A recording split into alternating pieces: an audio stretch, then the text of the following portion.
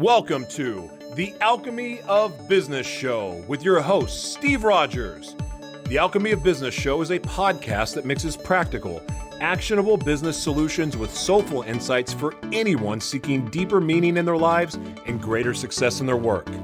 Steve will be featuring purpose-driven leaders from all walks of life and getting insight into their journeys from failures to triumphs.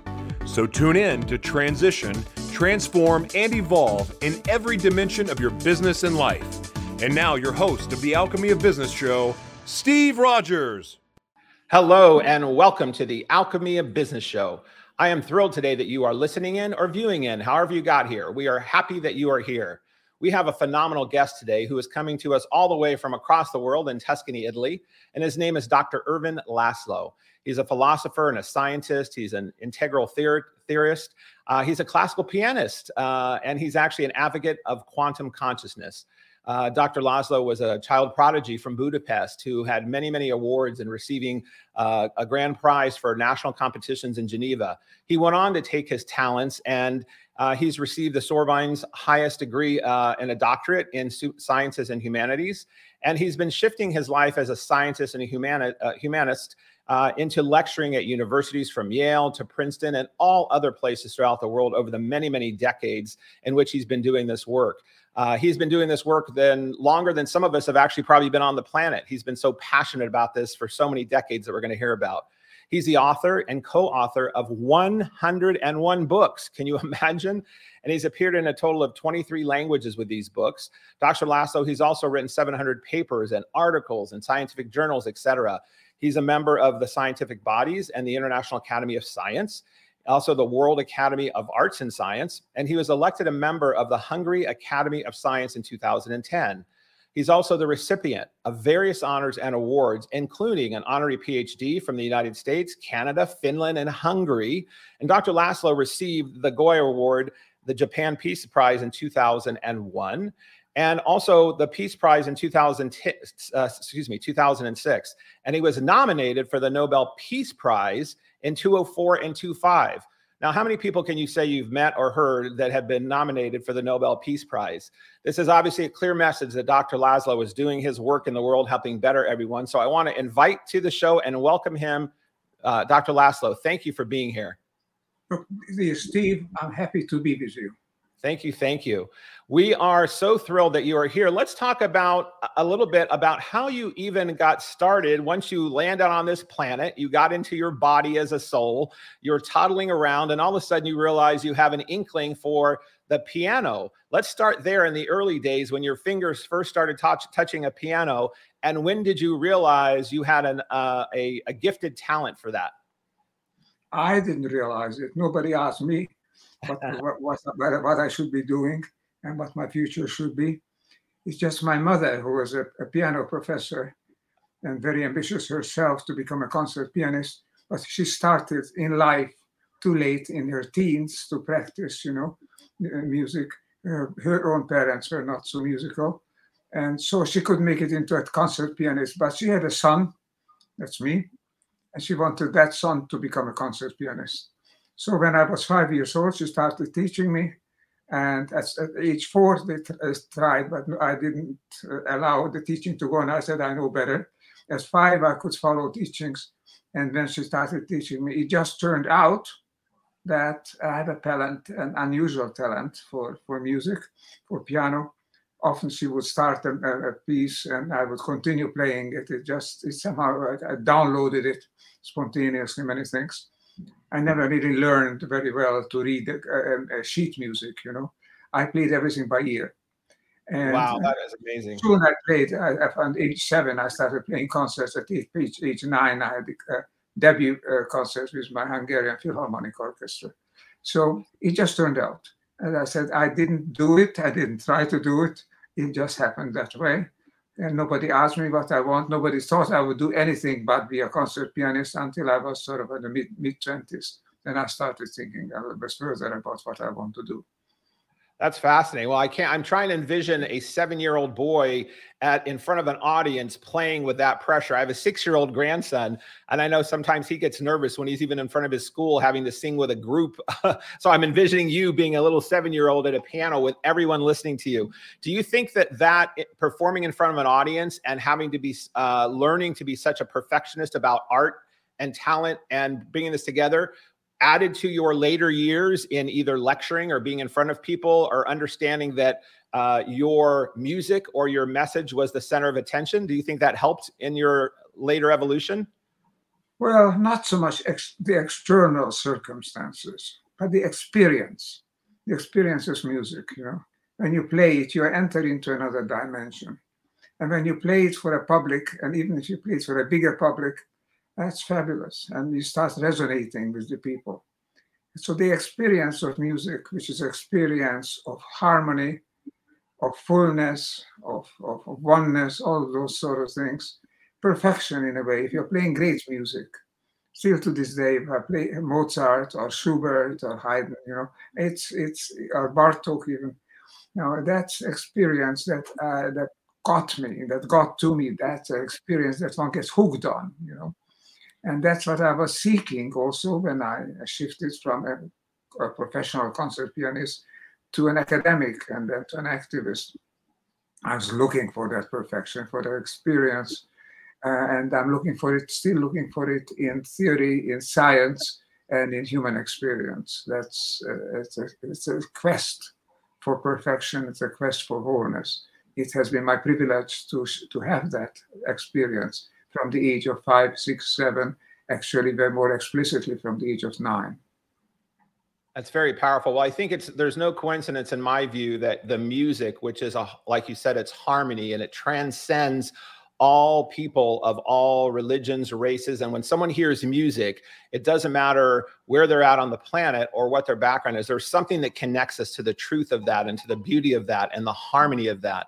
And so as you went on to do further work, it's kind of interesting that you're still doing this musical harmony of trying to bring harmony and vibration of a higher consciousness to the world. So your music has led into this life work that you've done. So in climbing the academic ladder and being very smart about your studies and learning about the importance of education, when did you start tying the message of being in the world to not only many people do work where they do their craft and it's about, you know, making money, they make a living, they might, you know, bring up a family, and then they focus on themselves and their own lives. When did you realize that you had this calling to bring a message of elevating people to a higher consciousness versus working just in a craft that you might be a professor or a pianist? When did you realize this activist to go out and stuff happened for you? At what age?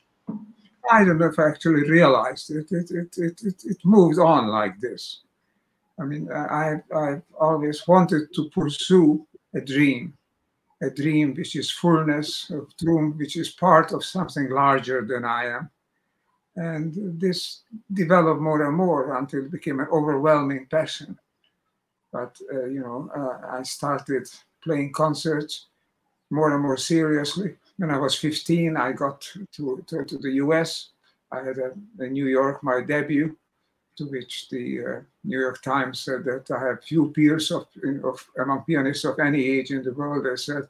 And it led to articles in Life magazine at that time, in newsreels and all the sort of things, a big hullabaloo in New York at my debut when I was 15.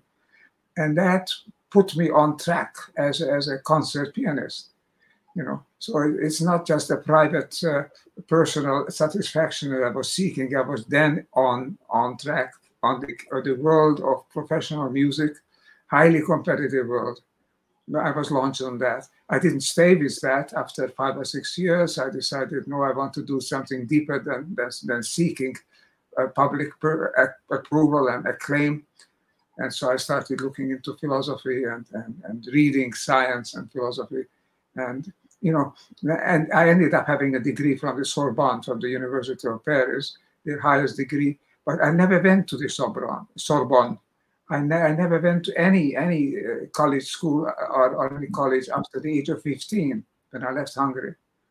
I did all that on my own because it's just my interest carried forward. when I got my recognition, sort of the public recognition, came in terms of getting recognition as a scientist, as a philosopher, getting an honorary degree first from the Sorbonne, which qualified me for getting the regular degree afterwards, which is still a higher level degree from Paris. And that put me into Yale University and then on to Princeton and other places in New York State. So this is something that grew. It's not something that I consciously planned. I went along with it because I was seeking a dream. I was seeking the dream of harmony, of oneness, of being part of. Some people do it by being spiritual means, but some people do it by religion. Some people seeking through poetry or art or dance or any of the other methods. I sought it first through piano, through the music, and then through my research onto science and philosophy. The research that centered on the idea of evolution, evolving something higher, moving from one step of a ladder to the higher step as being a goal that I want to pursue in life, and I want to help others to pursue, because that is to be our positive destiny. That's something started with me not so consciously, but became more and more conscious. And that is still the predominant ideal that I had, the predominant motivation for doing what I do. The firm belief that we are here to evolve and to help others evolve. Life on earth is a sacred dimension, and we are here to pursue the fullness of life, the satisfaction of life, the wholeness of life. And that is our mission. So I'm very happy to pursue that. I never asked why I had to do that. I got to do it, and I managed to survive, me and my family, by becoming then also a teacher at the university, and later on publishing books and so on.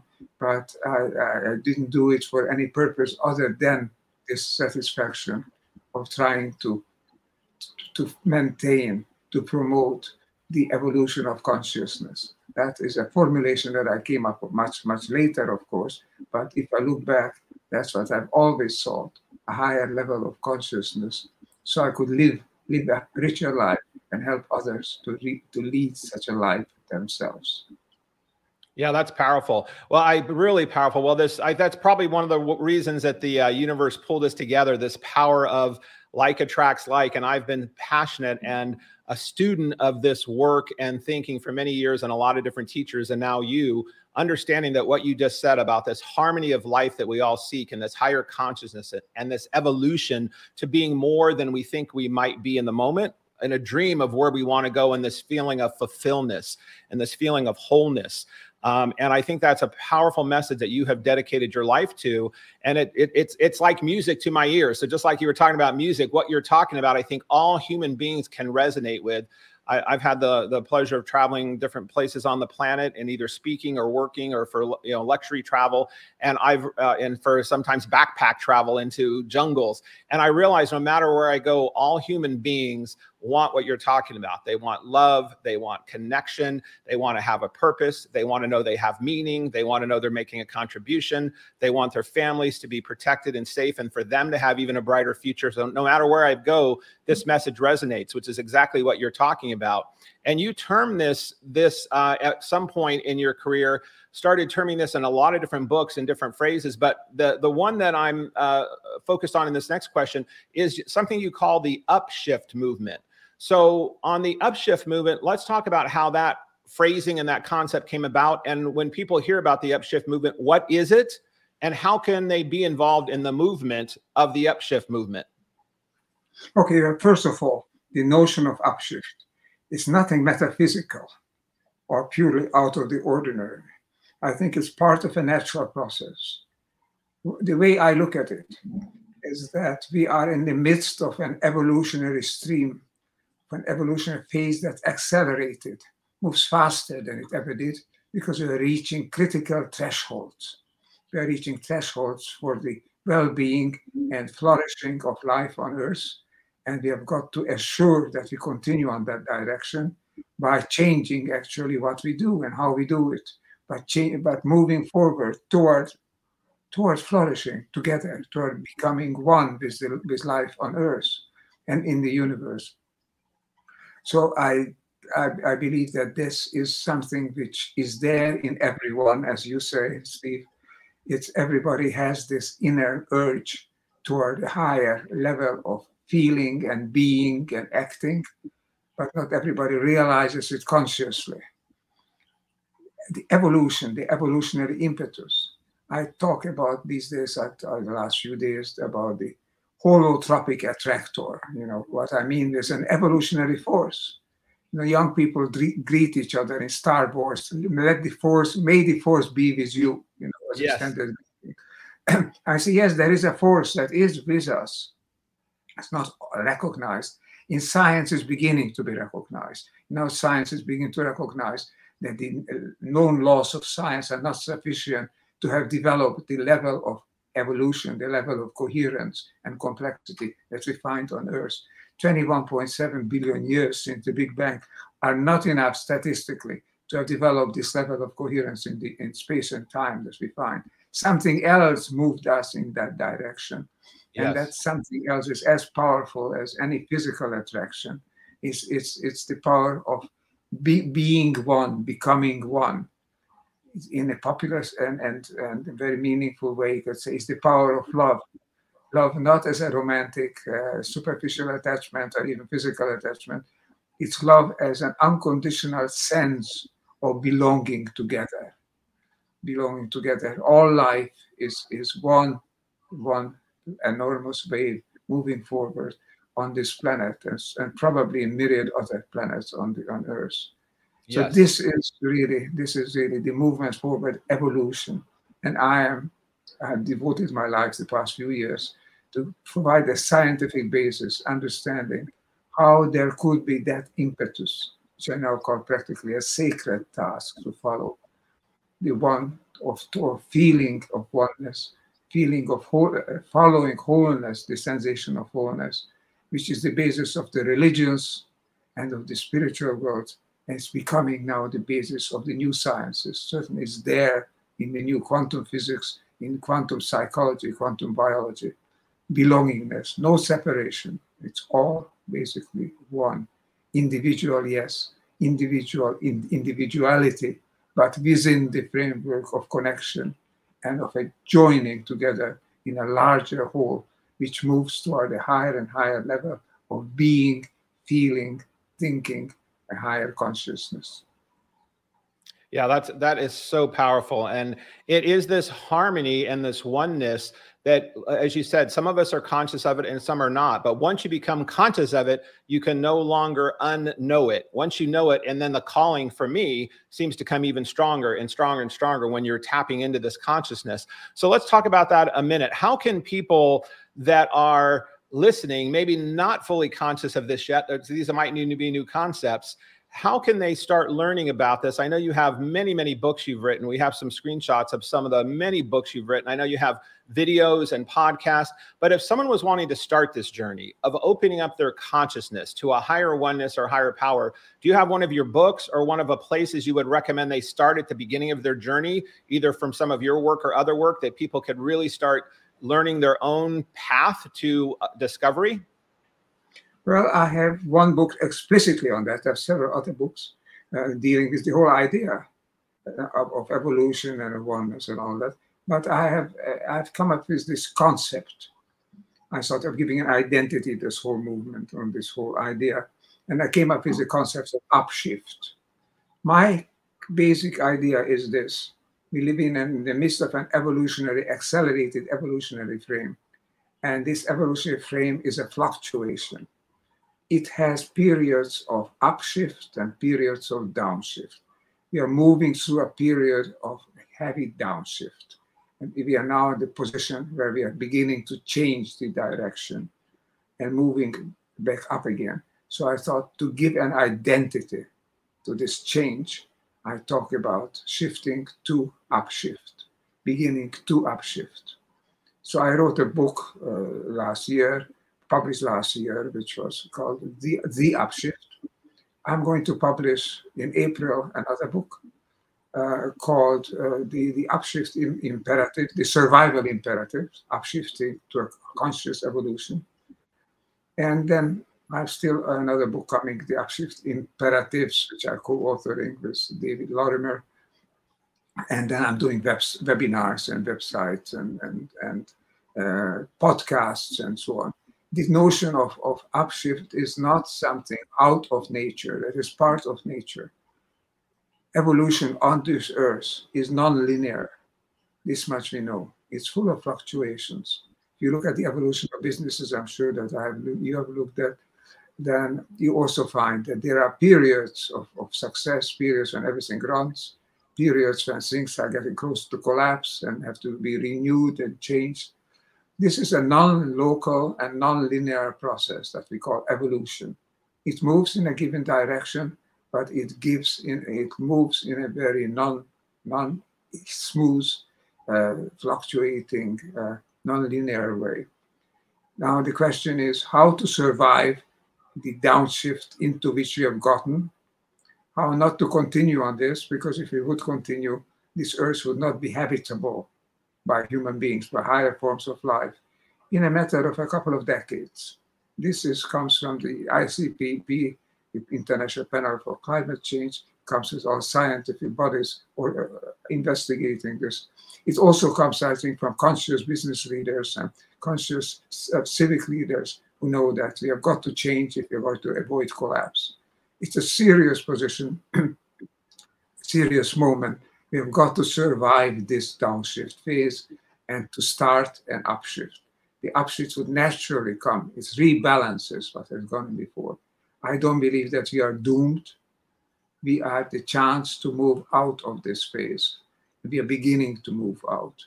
My newest book on this survival imperative, it attached to it a survey that I've done with friends, colleagues of mine, of business and other organizations whom we really consider upshifting already. The upshift catalog, we call it. And there is good ground for saying, and I'm sure in your experience with conscious business also, there's good ground to say that this is not a hopeless quest. The upshift as such has already started. We have got to manage it, support it, so that it doesn't get bogged down, doesn't get destroyed or damaged by the threat of an increasingly difficult environment, increasingly hostile powers between people against people, with war and violence happening, with the entire pioneering, the entire cause of people escaping, trying to escape and becoming refugees, and how to help with those 1 billion refugees that we're likely to have on Earth before very long. All of these matters, all of these changes that are in front of us, all of these perspectives, the challenges to survive them, and then at the same time move into the positive direction, a positive where we are not out for ourselves in a short-term basis, we are out to live together and to create a better life, living within the ambit, within the lap of nature, and not outside of it, not trying to superior or to what's the word I want, trying to overcome nature by synthetic artificial means, but live within nature, live within evolution. The great teacher is Gaia, the system of life on this planet. We have to stay as part of it. We are part of it, but we keep popping out of it. We keep reorganizing the whole system according to short-term goals, just quick profits for ourselves. Power really centered in ever fewer hands. These selfish short-term aspirations can destroy the wholeness of this process. So we've got to move down to being part of nature. That means moving up to a higher consciousness, to be part of it. William James, the great psychologist and philosopher, said the religious experience, because he wrote a whole book on the religious experience, is the experience of being part of something larger than yourself. That's the experience of, I think, of any true leader who feels that he or she is doing something which is more than just pursuing his or her own private ends. There is nothing private in business. There's nothing private in society. We are all together. We are a public species operating within the system of life on planet. We are making it together. We can only make it together. Deepak Chopra said in his endorsement of my latest book, which will be published in April, he said, he said, only the upshift can save us. I don't know what about the others. Certainly, I think the upshift can save us. The upshift means rediscovering that we are part of an evolutionary movement. And I'm trying to help people rediscover that. That's why I've created what we call the WUM, the WUM, the World Upshift Movement, where people can join. We very soon will be opening a website. We had an experimental website already. We are launching. February 21 is the date when we formally launched the World Upshift Movement in a big meeting in England, in London. So this will gradually become more and more available and visible.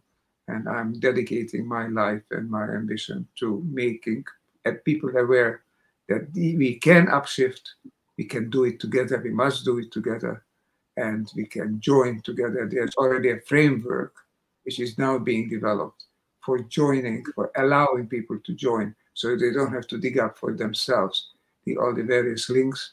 This is already something into which they can, not anything that they will oblige them to do, that they conduct them to do this or force them something.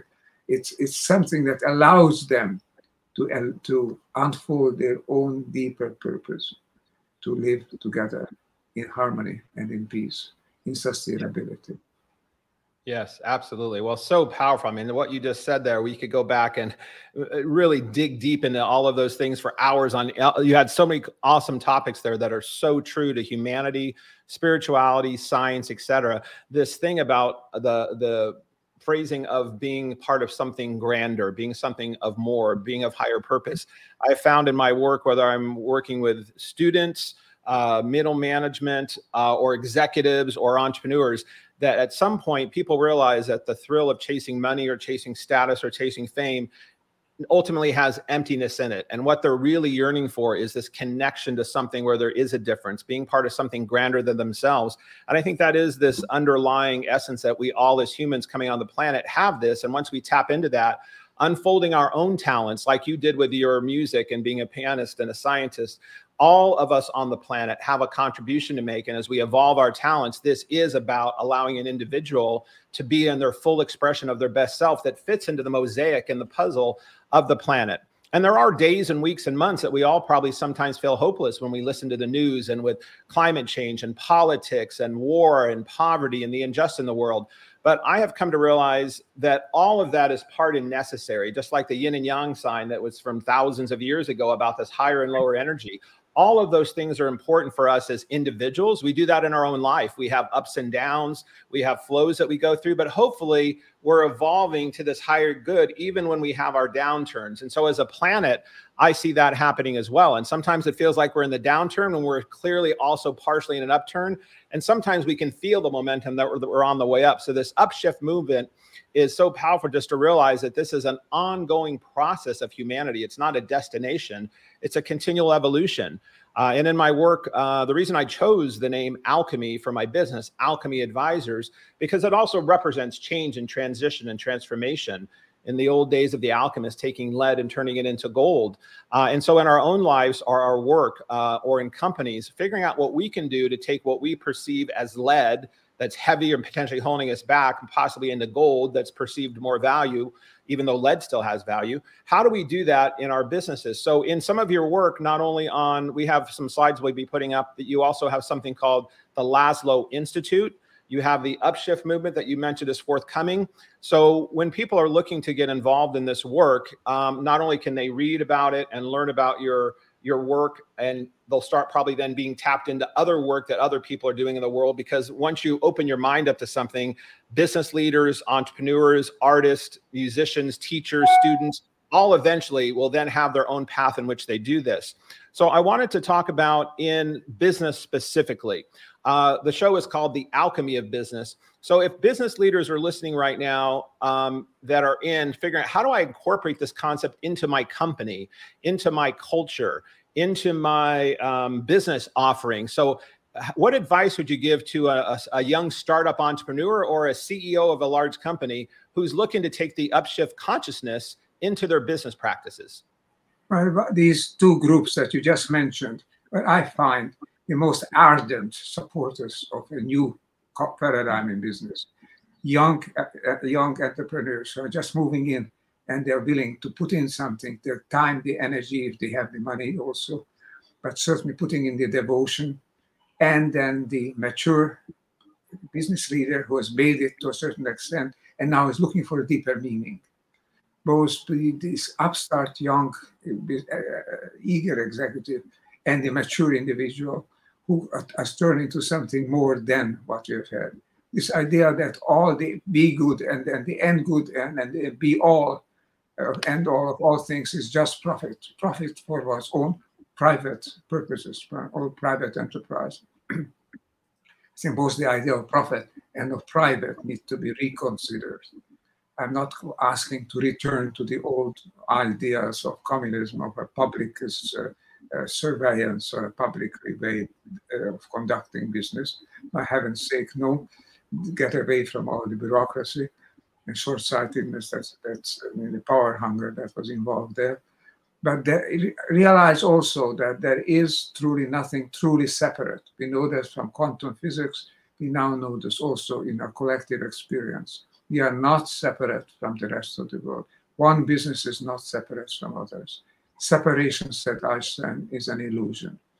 And this comes through from the new sciences, from the quantum sciences. It's also becoming the experience. We are part of a larger whole. Now, if we espouse that as our goal, as our ambition, aspirational life, to contribute to that larger whole, we'll do well for ourselves. If we just do for ourselves as private, we're not necessarily advancing the bigger whole. You know, some years ago, there was a congressional inquiry into General Motors, and at that time, the chairman of General Motors had, in his congressional testimony, said, "How do you pursue the good of General Motors? Or how can you know that?" He said, "What's good for General Motors is good for America." This assurance. I would say the reverse is also true. What's truly good for America is good for General Motors and for our company. But if you just look at one company, we may be exploiting the others around us in a way that is not good for them. We are sub-optimizing. That's really the term one can use. The system that we need to optimize is the whole system of life on Earth, within which the system of human life, human society, within which is the system of business within human society. But the system of life on Earth is basically the system that we need to devote our attention to, that we need to optimize for the best possible way of moving forward.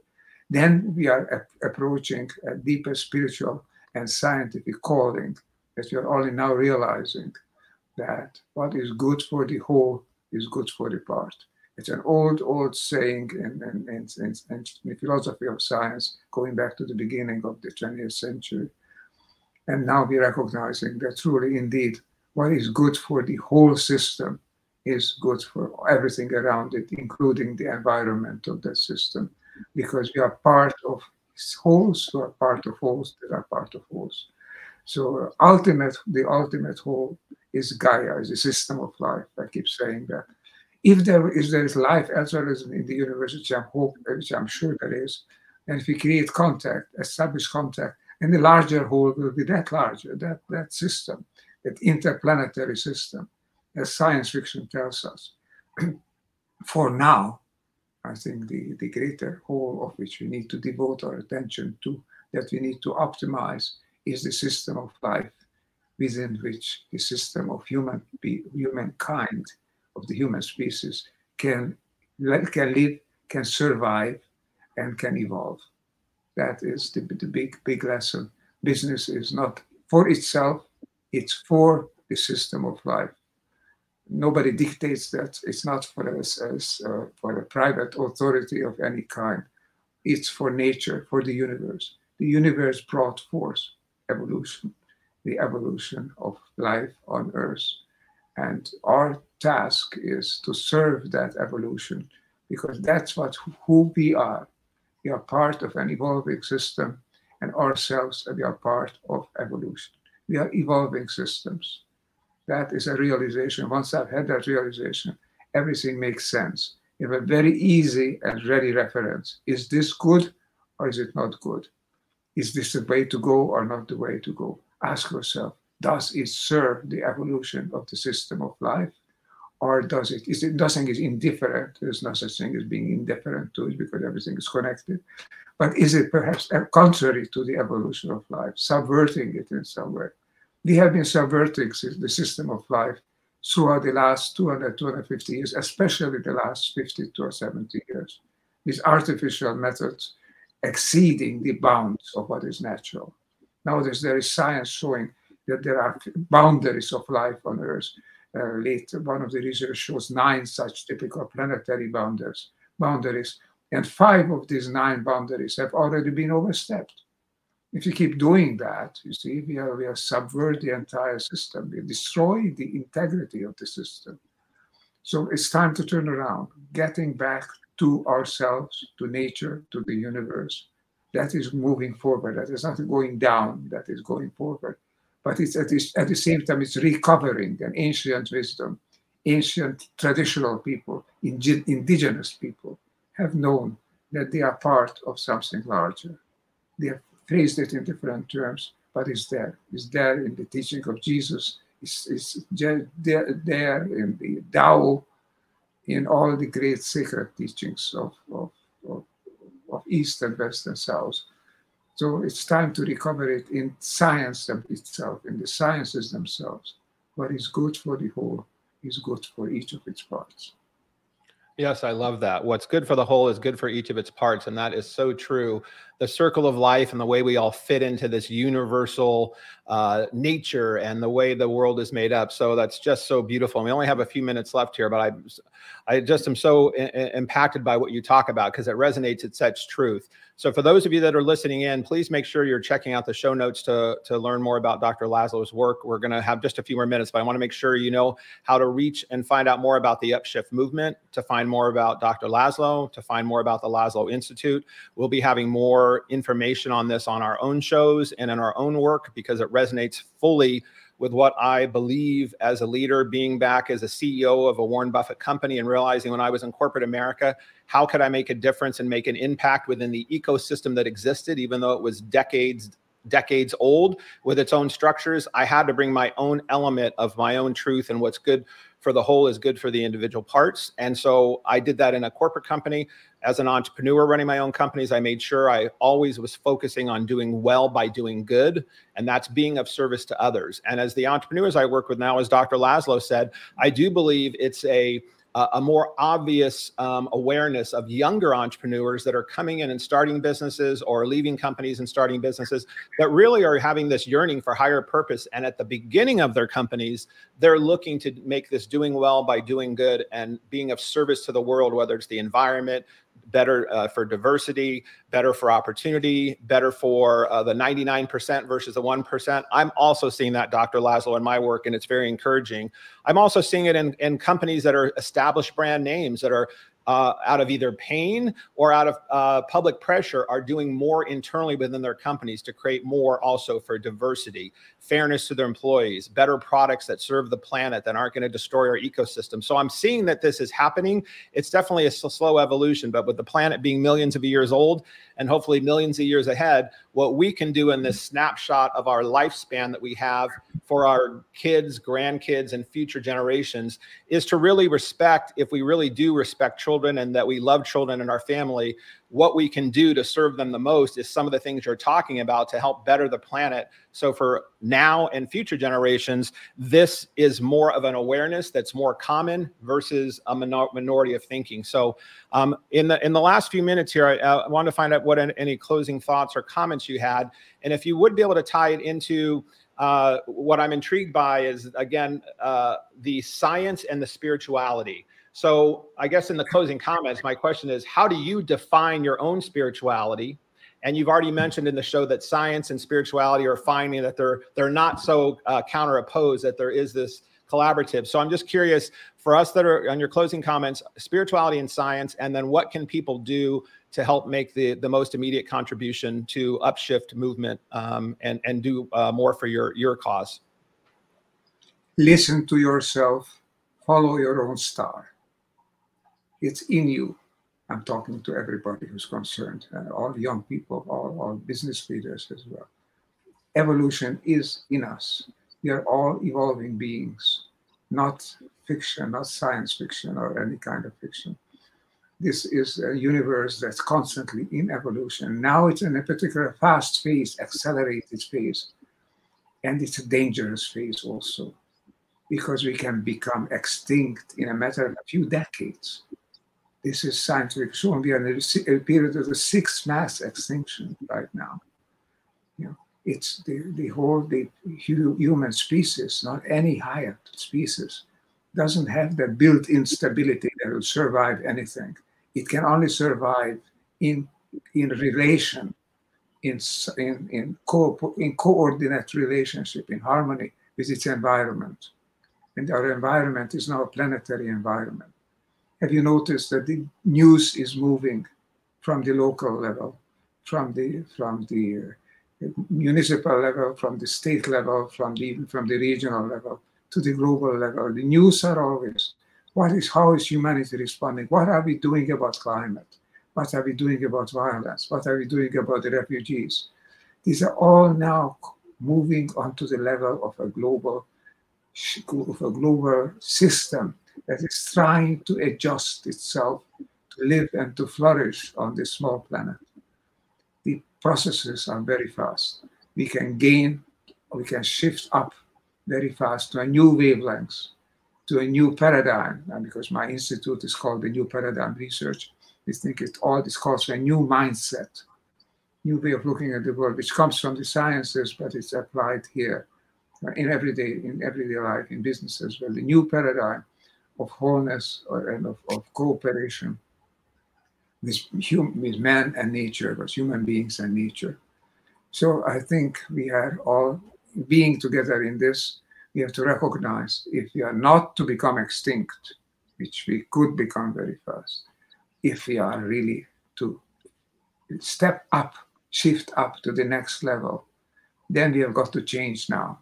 And fortunately, that's the last thing I want to add to our conversation today. Fortunately, we are in a crisis.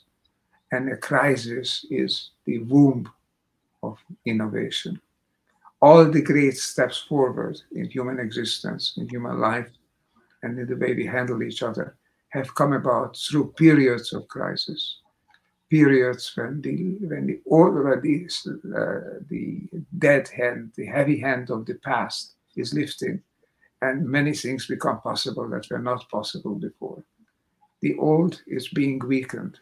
The way toward the new is being opened. We are living in the most exciting period. Then this is not just a local process, it's a global process. Now, for humanity, we can move forward. Let's use as triggers war and violence, environmental catastrophe.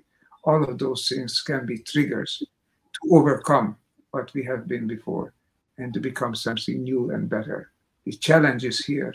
We can't respond to it. The question is becoming conscious of it, that we are the architects of the future. That's what I mean by conscious evolution, evolving consciously towards wholeness and oneness, and ultimately love. Well, ending on a word of love is always a great place to stop. So, Dr. Laszlo, so powerful. Thank you again for reminding us about being our own star and how we can contribute to the world. We've got scrolling at the bottom of the screen here, worldupshift.org. We'll be having that in our show notes. Laszlo Institute. Also, there's also a slide we have here about contacting and learning more about this great message that is not only part of humanity and, in my opinion, part of our obligation as human beings. Showing up and being of service is what the rent is we pay on the planet. So being part of this path or any path that people are on of doing well and creating higher consciousness in their own lives and their business. So thank you for reminding all of us of that. Thank you for helping us have a path to understand more about it. And thank you for dedicating your life of the many decades that you have been serving others and continue to serve others with this great cause. It obviously exudes through you like your music does. And I get the feeling that this is your other form of great a music that you are writing for all of us to hear, listen, and be a part of and enjoy and contribute to in the orchestra. So thank you everyone for listening in here on the Alchemy of Business show. We will be having more in the future with Dr. Laszlo. And again, please check out worldupshift.org. We appreciate you listening in on the Alchemy of Business show. And if you like what you're hearing and you like the show, please click the like button and also maybe do a review for us on the Apple iTunes would be awesome. Thank you again for listening in. Do well, do good, prosper, and serve others. Thank you all. And that concludes this episode of The Alchemy of Business with your host, Steve Rogers. If you found value in today's broadcast, please consider liking, subscribing, sharing with friends, and leaving a review. Thank you so much, and we'll see you next Thursday for another episode. Be blessed and see you soon.